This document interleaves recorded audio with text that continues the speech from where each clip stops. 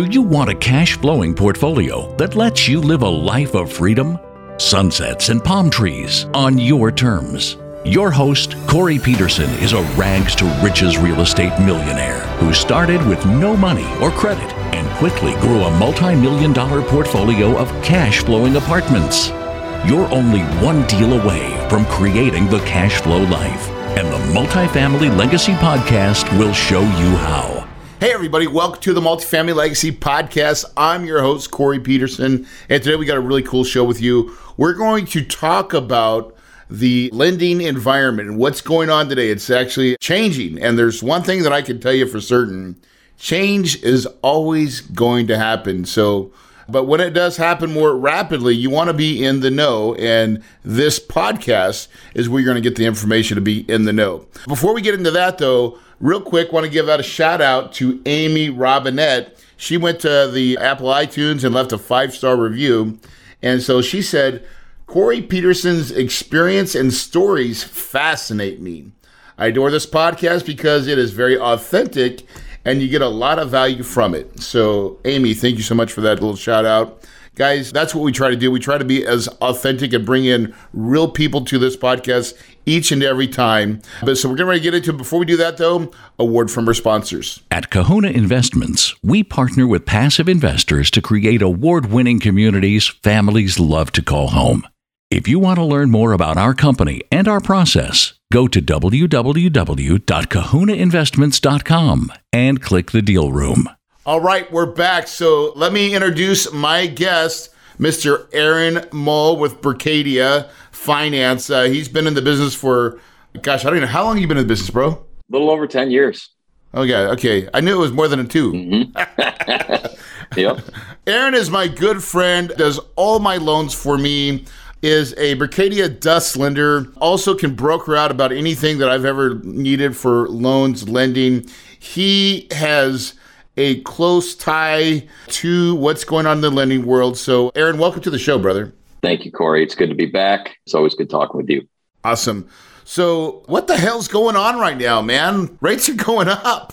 Yeah, it's been some turbulent times. As you mentioned, and just for a quick backdrop for the audience here, I spend a lot of time in multifamily specifically, and we touch pretty much all the lenders. The company I work for, Berkadia, is a DUS lender. We've got Fannie Mae. Big shout out to us. We were number one Freddie Mac lender last year for 2021. So we're excited to grab the number one spot there with Freddie. And then we're usually a top 3 HUD lender year over year. I think we were actually 4 last year, but collectively we're the number one GSE lender in the space. So a lot with the agencies there. I do a lot of CMBS, debt fund, life co, bank, you name it, rescue capital, pref equity, JV equity, everything in the stack to try to help out my clients, including yourself. And so we see a lot in the multifamily world. I only know one person, just put it that way, right? Yeah, right. There's only one call to make for me. Well, we got to know quite a few people to call on your behalf to make sure we're getting you the best deal. And so we're keeping a pretty tight pulse on the market. And yeah, I mean, you hit the nail on the head. Things are changing. It was a really, really interesting year. And it almost kind of turned on a dime at the calendar turn of the year, entering from 21 to 2022. Where just high level, 2021 was the year of the bridge. Everybody and their brother had found bridge money. You and I have done bridge before 2021. It was out there, and it was out there with quite a few different lenders, easily 100 lenders in the space. Affordable bridge too. Yeah. And I think 2021 became such a bridge market for a couple of reasons. Cap rates were very low. Rents were high, but had a lot of meat on the bone. And so when you have that low cap rate environment and you're betting on the come, you're buying a low cap rate to get your rents up to achieve a more stabilized cap rate, it doesn't work so well for a Fannie Freddie execution or a permanent loan execution, right? So you may come to me and say, hey, I want to buy this deal. And given where the rents are today, as it underwrites today, maybe it's a 60 LTV or something. It's a big equity downstroke. But if you can go bridge and you can sell the story that you can renovate a little bit with those rents, now we're talking 80% of your purchase, maybe 85% of your purchase, and 100% of your CapEx. It's tremendously more capital from the debt, a lot less equity, and it just penciled very, very well. So everybody figured that out, and we did a ton of bridge. And then the inflation discussion started to happen, and the Federal Reserve started to discuss really raising interest rates. I mean, not just a pipe dream, not just future discussion, but like it became very real. And I think people very quickly switched from bridge and floating rate to give me everything fixed rate that you can give me. So we've been grabbing that. It's flipped on a dime now. Now it's like everybody's just like, no, I want fixed. I'm not betting on the future anymore. I want something 7 years, 10 years. Because how bad does it go? Because inflation right now, it's at probably, I don't know if it's an all-time high, but it's definitely feeling pretty crazy right now. The Fed made an announcement that they needed CPI to be, I think it was 7% in order to solidify their first rate hike. And lo and behold, it hit 7%. I think a lot of people would think if you just look around the world, things have probably gone up a little bit more than 7% on average, but that's what they deemed the CPI index to be this year for the inflation adjustment. And I don't have a date. At some point in March, the Fed increased their funds rate by 25 basis points. And we saw effectively the next day, SOFR, which is our floating rate index we primarily use in the space, went up 25 basis points. And so the next discussion, the next Fed meeting is in May. They're talking about 50 basis points. And from there, they're saying anywhere between 5 to 6 more rate hikes, anywhere between 25 to 50 basis points a pop. I think given that they raised it in March, it's coming. They're trying to combat inflation, right, as best they can. And I mean, gosh, I remember the 80s. I always wondered, I'm like, are we going back to the 80s? Right. I don't know if I was just a little kid. Yeah. But what they paid in the 80s, now I'm not saying it gets that crazy, but it feels like we're on the same track. You know, we've got... I don't know. I mean, you're talking about rates... It is different, though. In the high teens in the 80s. I mean, the S&L crisis in the late 80s, early 90s, you saw rates well above 15%. It was a mess. I don't know, right? I know what I know. It's hard to say. And so here's where I guess, you know, for everybody that's listening right now, this is where I think it is more important now to buy fundamentally sound deals than ever, right? Meaning that they can cash flow, or that they have, without too much work, a cash flow play option to it with the current debt structure that you have, right? Because when you can't cash flow, that's when things are going to go bad, right? When you can't make that debt service payment. And so you want to sit there and make sure that your deals will pencil. And I think it's more important than ever, right? So, I mean, and fundamentally buying in the right marketplaces. Right. So if there's jobs, because the other part, let's talk about wages a little bit. Talked about wages as much, right? Of course, they're still lagging, but wages are going up too. Mm-hmm.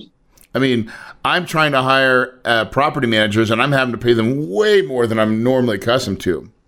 And so I'm like, oh gosh, now I better start changing my underwriting model.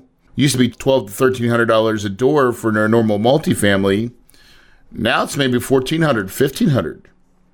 Because I got to be able to afford that property manager because everybody is in high demand.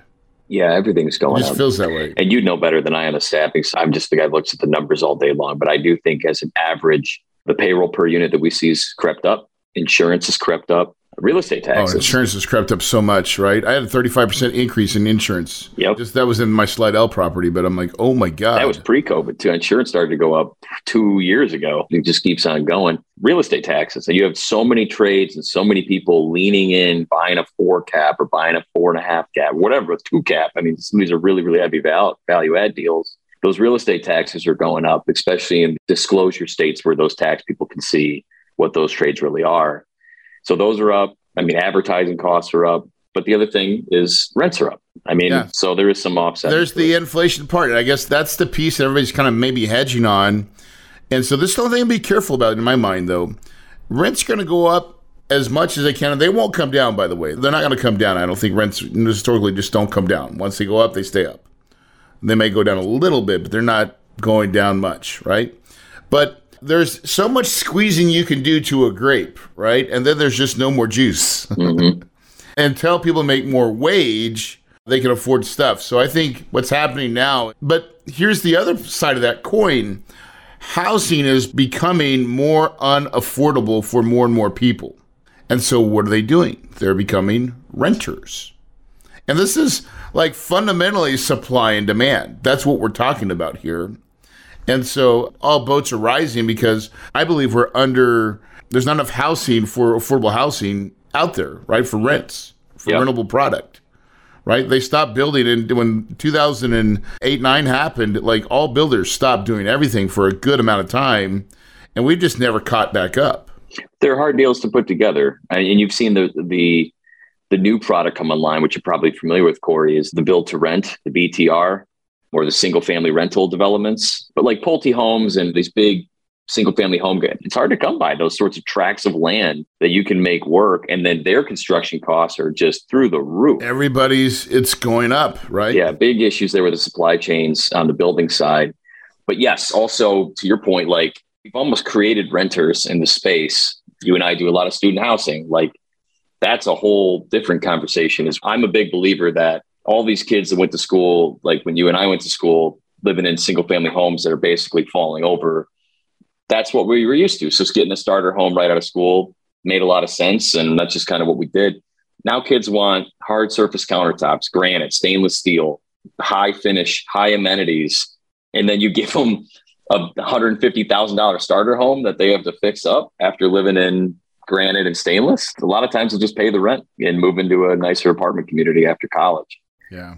It is really crazy how we condition people, right? Condition the deals. So I'm liking the student play right now too, by the way. So we do a lot of student. Aaron's been helping me finance. We're actually under contract on a $40 million deal right now that we're placing some debt for. Mm-hmm. We're actually getting pretty favorable terms. Mm-hmm. I mean, really happy with it. But here's my play on this is why I love students sometimes. Like, no matter what the economy does, when your kid turns 18 or gets out of high school and you're saying you're going to college, they're going to college. It's not like, oh, well, I don't know. I'm going to school. I'm going to college. I'll go get student loans. I'll go get whatever. Go get one of those loans that Obama's forgiven, right? That's supposed to be funny, Aaron. You're supposed to laugh. Is it Obama or is it Biden? I mean, did I say Obama? Did I say Biden? I'm sorry. I said Obama. Obama, right. Biden, same. It's the same thing, damn it. Dang, I had to pay mine back. I wonder when my check's coming. Nobody has a clue. Do I get a rebate? How do you get on that? Yeah. How retroactive can you make that? Right. I'm sure it's coming. But the reason why I love that space is because no matter what happens, man, it's like, well, there's still be kids going to school. And here's my thought.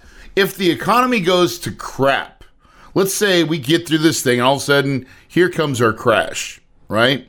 I think the industry student, right, college gets filled up more. Like usually in worse times, I think enrollment in college goes up because everybody's like, oh, shoot, I got to retrain. I got to get better. I got to get this. I got to get a degree so I can be more competitive in the marketplace. Mm-hmm. I could be wrong, but I think that's what happened. Well, that's what happened in the last major crash. We deemed student housing the recessionary proof asset class in multifamily because what we saw in 9, 10, 11 was student housing just grow tremendously and enrollment grow tremendously as people were trying to find work. They had to go get educated. Yep. So there's some statistics to show you that's why I'm so heavily in student. That's why I believe in it. But I also like just a regular apartment play too. Listen, Aaron, I didn't even talk to you about this, right? So we have a deal that we bought in Tucson. Remember the deal we financed there? Yep. Right? So then we bought that for like $7 million-ish, right? I'm not going to say the name of it. But where we're at right now, I think this is how crazy the market is. 1 year mark, I think we can sell that thing for the brokers, like, I think we sell $14 million. Yeah.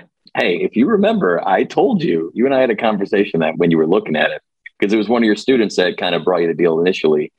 I'm like, Corey, This per unit at this location, it's a good one. It's going to be a winner. I think we're going to sell it.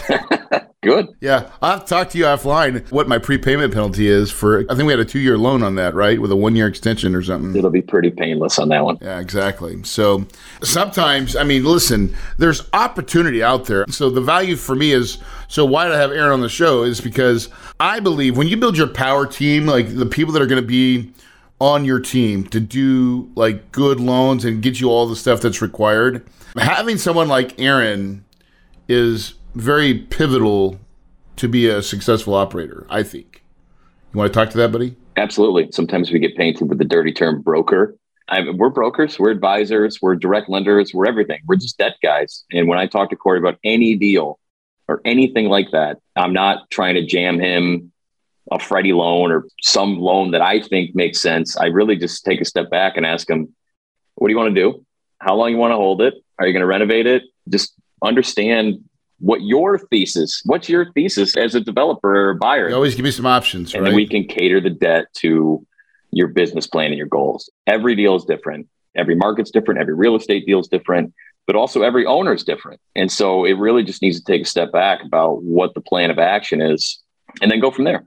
And I want to even say this too, because like some people will say, well, Corey, we got our own in-house guy, or like I have the contacts with all these direct lenders, right? So I don't need Aaron to broker anything. And I'm like, then I ask myself, okay, what's your time worth, right? Because you already have a lot of these relationships with these brokers, with these the banks, the lenders. I mean, dude, that's all you're doing all the time is finding new relationships, right?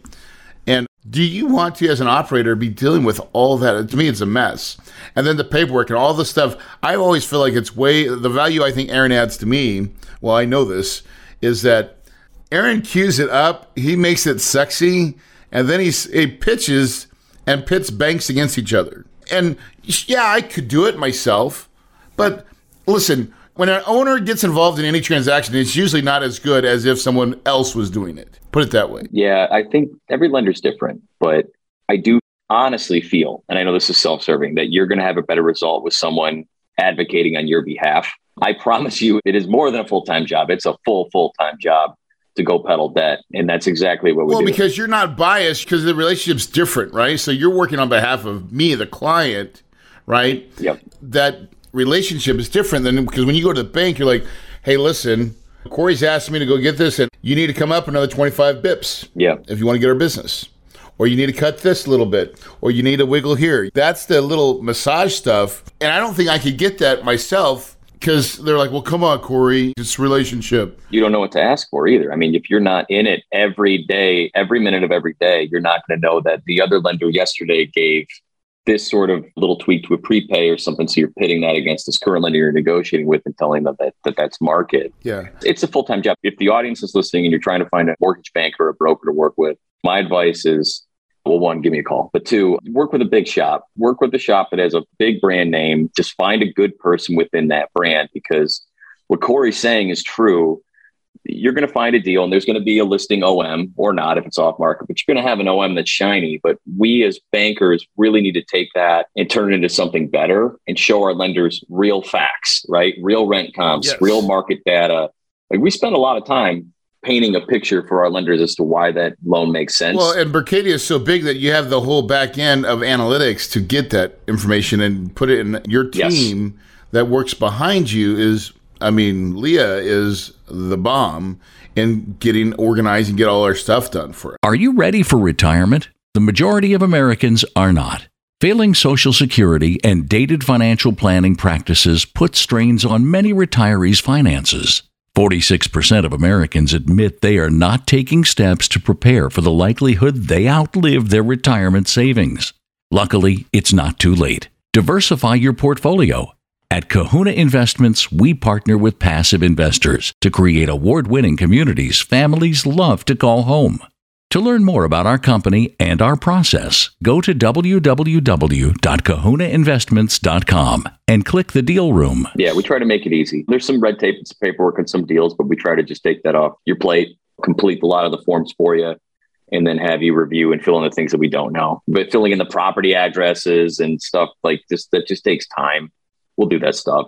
But yeah, use a big brand, because they're going to use all of the resources to make you look really good and make the lenders really want that deal and those brands. Here's the best part for what you do, Aaron. So I always say, like, listen, every time you have, like, you're doing a deal, it's like having a baby, right? And there's like delivery pains and delivery process. And I don't want to be in the delivery part of it. I just like, show me the baby. Yeah. Right? Let me know about the baby. We got the baby yet? Right? And so Aaron does all the labor stuff. I mean, gosh, we're dilated. I think I'm like, let me know when we got the baby. And then he just gives me the big high level stuff. And I'm oblivious, honestly. Corey is oblivious. And I'm okay with it. Because this is what I've learned a long time ago. If you surround yourself with great people, great things happen. And like this morning, so now Aaron, not only is Aaron my lender, but he's my friend, right? I think it's important to say, let's do business with people that you know, like, and trust, right? And that you'd like want to go hang out with. And I would hang out with Aaron all the time. We do. I got to get you out here to get back in my Jeep. Yes, absolutely. But this morning we had a lender call, right? So, and in typical fashion, I may or may not have saw my calendar, right? Because I'm getting ready to do my 3-day event, right? So I was like, I've got stuff. And then all of a sudden here comes the text. Hey, Corey, come in on the call, right? I'm like, oh, yeah. So I sneak in there. I come in there about 5 minutes late. And Aaron and now my other BMF, and just if you guys know, BMF is bad mother, right? That's what Aaron is for me. And this is my other buddy, Wayne Siegel, right? My attorney. The two of those guys usually handle about 90% of my stuff, right? So like that call happened. What happened to this morning? We took care of it. I mean, we did our lender kickoff and we told him too. I was like, Corey's probably going to be late. It's no big deal. Let's get started. I told we've done over 10 deals with Corey. We know what we need to get through. And the lender's like, okay, no problem. So, but then, yeah, it's all good. So, but I think you're right. Like Aaron already had my back from the get-go, dude. So, Yeah. And he already knows that I'm going to be about 5 minutes late. I swear to God, I mean to sometimes that I'm wrapping something up. And I'm like, I'm a rabbit in a rabbit hole, dude. I get my head put in stuff and I'm like, oh, there's a text. Oh, hold on. I got to hurry and jump on. I did educate the lender that the BMF references for Pulp Fiction and Samuel Jackson's Wallet. So I think that in itself just brought full circle for him. Yeah. And it was fun too, right? So I was like, hey, because it was so funny because like the lender itself was, we need this with this. And Elaine's like, I got that. You're like, Aaron's like, I got that. And she's like, oh my God, like this is a professional. So I'm like, listen, I brought my A-team. I got my BMFs here. And she didn't know what that meant for first. She's like, what? Am I missing something? Yep. But now we're all cool. And honestly, Corey, seriously, because you let Wayne and I, you let us, and you trust us enough to run these things for you, which is great. It makes us, and I understand like we weren't doing this in the first 1 or 2 deals. It took some time to build that relationship. We've perfected the process, right? Yeah. We finally realized that Corey's not good at any of this stuff. He never makes it. Someone's got to be accountable. So it's like you and Aaron and Wayne are the ones that do it. And I just they already know. And then the great thing is you guys play well together too. Like Wayne is really good, right? So that's another guy having a powerful legal. Aaron, you gave me that referral. Yeah. Wayne's a good guy, a good egg, and just a very, very talented attorney. Doesn't waste time. Direct to the Another point. BMF, dude. Oh my God. Another Detroiter like me, just salt to the earth. Yeah. And here's what's funny, right? So Wayne, I love Wayne. So I know we're talking to you, but I'm going to reference Wayne here on this one too. Wayne, I'm trying to work on Slippery Rock. We're working on price reduction. Anytime you have to retrade, it's never fun, right? Like I only try to retrade if there's a real thing to do. And so we kind of sent out the opening salvo. Mm-hmm. Wayne's like, yeah. Me and the other attorney, we got a pretty good work relationship. I'll get it worked out for you, Corey. Just taking the lead on it, For man. a price reduction? Yes. BMF, That's bro. not normal for attorneys to work a He's price like, reduction. I'll get it dealt with. We'll get it handled. That's Bruce Wayne right there for sure. Dude, I'm telling you, he's like, Corey, and it's great because when you do enough business, and guys, when you're listening right here, this is why it's important to stick with your team, right? It's not like we've got this good because we were just, it's our first deal. We've done now multiple deals together where everybody kind of knows what to expect. And as they start to understand you, and the more times you close and transact and perform, all your team members see that, and their belief also goes up, right? So when Wayne talks, and Wayne already is like, just like Aaron, an industry leader, been in the game for a very long time, very seasoned. So when you have seasoned people representing you and they believe in what you're doing, then Wayne's like, listen, this is a fact. Corey wouldn't come and retrade, and he's saying it with such surety. So it really becomes an awesome thing of how you get things done and how it really works in the world, is that your whole team can make this. Now, we both tag team and said, I'll hit it from the broker end, and you hit it from the legal end, right? Yep. And we'll meet in the middle, right? Yep. So anyways, but you gave me that introduction, which is, again, I believe a lot of times it starts with your lender. Your lender knows everybody. Yeah. Oh, as far as, where I sit. Yeah, I did a deal with Wayne. He was working for a local borrower here in my market, and we were working on a big retail center. He was just great. So when you and I were chatting, and we were talking about you getting somebody new. He just came to mind. You were my first intro to him. And since your intro, I've introduced 2 more people to him. He's just a good attorney, good guy. Yeah, it's just the guy, right? And so I give him the same leeway that I give you as Wayne. Like, I need you to tell me when I need to do, like, hey, because he goes through the red lines. We're like, okay, well, that's not a big deal. And he knows now what my big hangups are, right? Yep. Of the things that I really want negotiated. And that's a big piece of it as well, knowing what you want. Even like on our term sheets, right? So this is a great thing. This is how we've perfected our process. We used to get these term sheets. And listen, I mean, Aaron's in the lending space. Like, term sheets are done written in lawyer speak sometimes. It's not always straightforward. And so what we've been doing now is we have Wayne go back and review our term sheet. And before we even agree to the term sheet, all of a sudden have some new language added in there that really helps us down the road when we're doing the actual loan documents. Yep. No, I'd help. And again, it's kind of having that professional in the space. If I come, or you as an owner, operator, come back to a lender and try to redline and mark up with legal language a term sheet, probably not going to have as much clout behind it as a lawyer, as your own counsel writing up that, like, okay, so we're getting ahead of it. We're pre-negotiating. We're doing it with an attorney that's going to ultimately work on your loan documents anyway. So I feel like it gets a lot more accomplished having Wayne just get in front of it and instead of trying to recreate the wheel once they get the loan agreement when we're trying to close. Yeah, we've just been really successful in a lot of our outings that we've been doing. So it's been a pleasure working with you, brother. So anything new, like, I guess when we look at kind of the future in your crystal ball, I know. To talk about an odd time to open up the crystal ball. Get loans now? So I'll just talk about what we've seen in the last 60 days. One of the biggest things that comes to mind is we transitioned from I'm going to say index, which means an index is your treasury or your financial that you float over or swap over. So when we do a fixed rate deal with, Fannie or Freddie, that's usually the 10-year treasury or 7-year treasury, whatever loan term, or banks will use like a 5-year swap. Floating rates is done over prime. It was done over LIBOR for a long time. It's transitioned to SOFR, specifically 30-day average SOFR. And that was like the gold standard. In the last 60 days, almost kind of quietly, all of the lenders have changed from 30-day average SOFR to term SOFR. And so we've been spending some time on that. And the best way that I can explain it is everybody and their brother believes that interest rates, especially floating rate, is going to go up. And that correlates pretty much directly to the federal rate hikes that they're discussing are coming down the pike. So what lenders did to get ahead of it, to make more money, frankly, is they transitioned from 30-day average, which is looking backwards, the last 30 days of what SOFR has been, to now looking forward at what the analysts project SOFR to do. It's an index that exists. We can pull it every single day.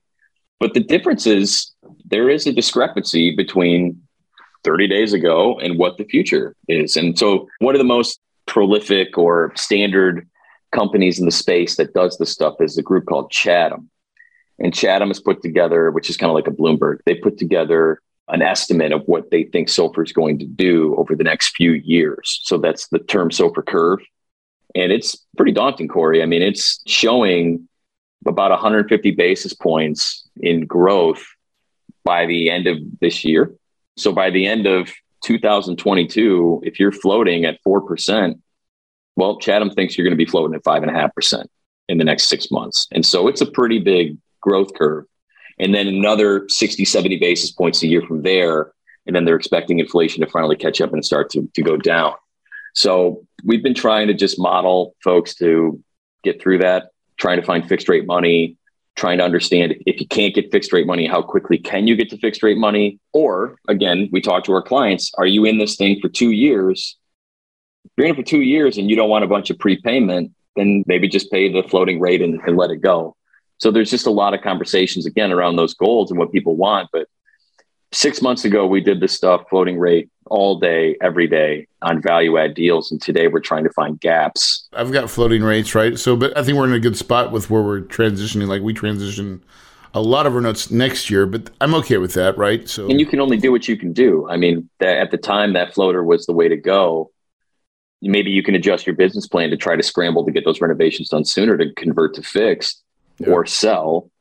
But I think it's just in the market today, when you know that rates are going up, it's a little more eyes wide open as far as what do you want to do with that? So floaters have been transitional. Fixed rates up. As I mentioned, fixed rate, we usually go over the Treasury. You can Google what the Treasury's done. It's been up 100 basis points over the last couple months, which is not normal. We would typically expect the Treasury to move maybe 8 to 10 basis points a month, and it's been moving like 20 a day in certain cases. So with that sort of volatility with the Ukraine war and with supply chain issues, with COVID issues, and just all kinds of global macro and micro economical constraints and discussion points, it brings volatility, and it's bringing volatility to the Treasury. And so fixed rates are up because the Treasury's up. We haven't seen the spread over the Treasury really come in because people are trying to figure out what's going to be the future and what's going to happen with the war and pandemic and things like that. So all in all, rates have been creeping up, no doubt. Pandemic's over, right? They just let that we can now fly on planes without the mask. Yeah. I don't know if you saw that video. I think a pilot announced it mid-flight with all the folks on the plane, like, hey, they just passed the rule that you don't have to wear a mask anymore. And people started cheering in the middle of the flight. So people just took the mask off while they were in the air. That's so awesome. Well, I mean, the one thing is certain is change is coming, right? So with change comes uncertainty, but there's still opportunities to go out and find good deals. So get out there, be a hunter and a gatherer, find a good team, someone like Aaron. Aaron, how do people get a hold of you and find you? Yeah, sure. My name's Aaron Moll. Last name's Moll.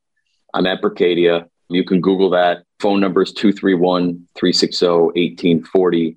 And yeah, look forward to hearing from anybody that needs assistance. Awesome. Well, I highly recommend Aaron. He is one of my valued team guys that help me tremendously on the deals that we do. And he's got a great team that he can help get you hooked up and locked in. So thanks for that, Aaron. Really appreciate that. Appreciate you, Corey. Guys, so listen, this crazy thing of multifamily, man, it's always moving. It's always changing. There's goods, there's bads, there's greats. I mean, you just never know. But I usually find if you buy and hold real estate and you hold it long enough, it really doesn't matter. Okay, you're always going to probably come out ahead, right? I say that probably. It's always worked out for me. And so I'm thankful for this game, guys. But to get there, it starts with that first piece that you got to believe that you can, right? You got to believe that if you're at 500 units, you got to believe that you can get to 1,000. If you're at 1,000, you got to believe that you can get 2 or 3 or 4 or whatever that belief is. It has to be so certain. You have to look at it and think about it daily, right? It is the way you accomplish anything is to first set in motion the belief. Guys, if you believe it, you can achieve it. And your paradise is possible.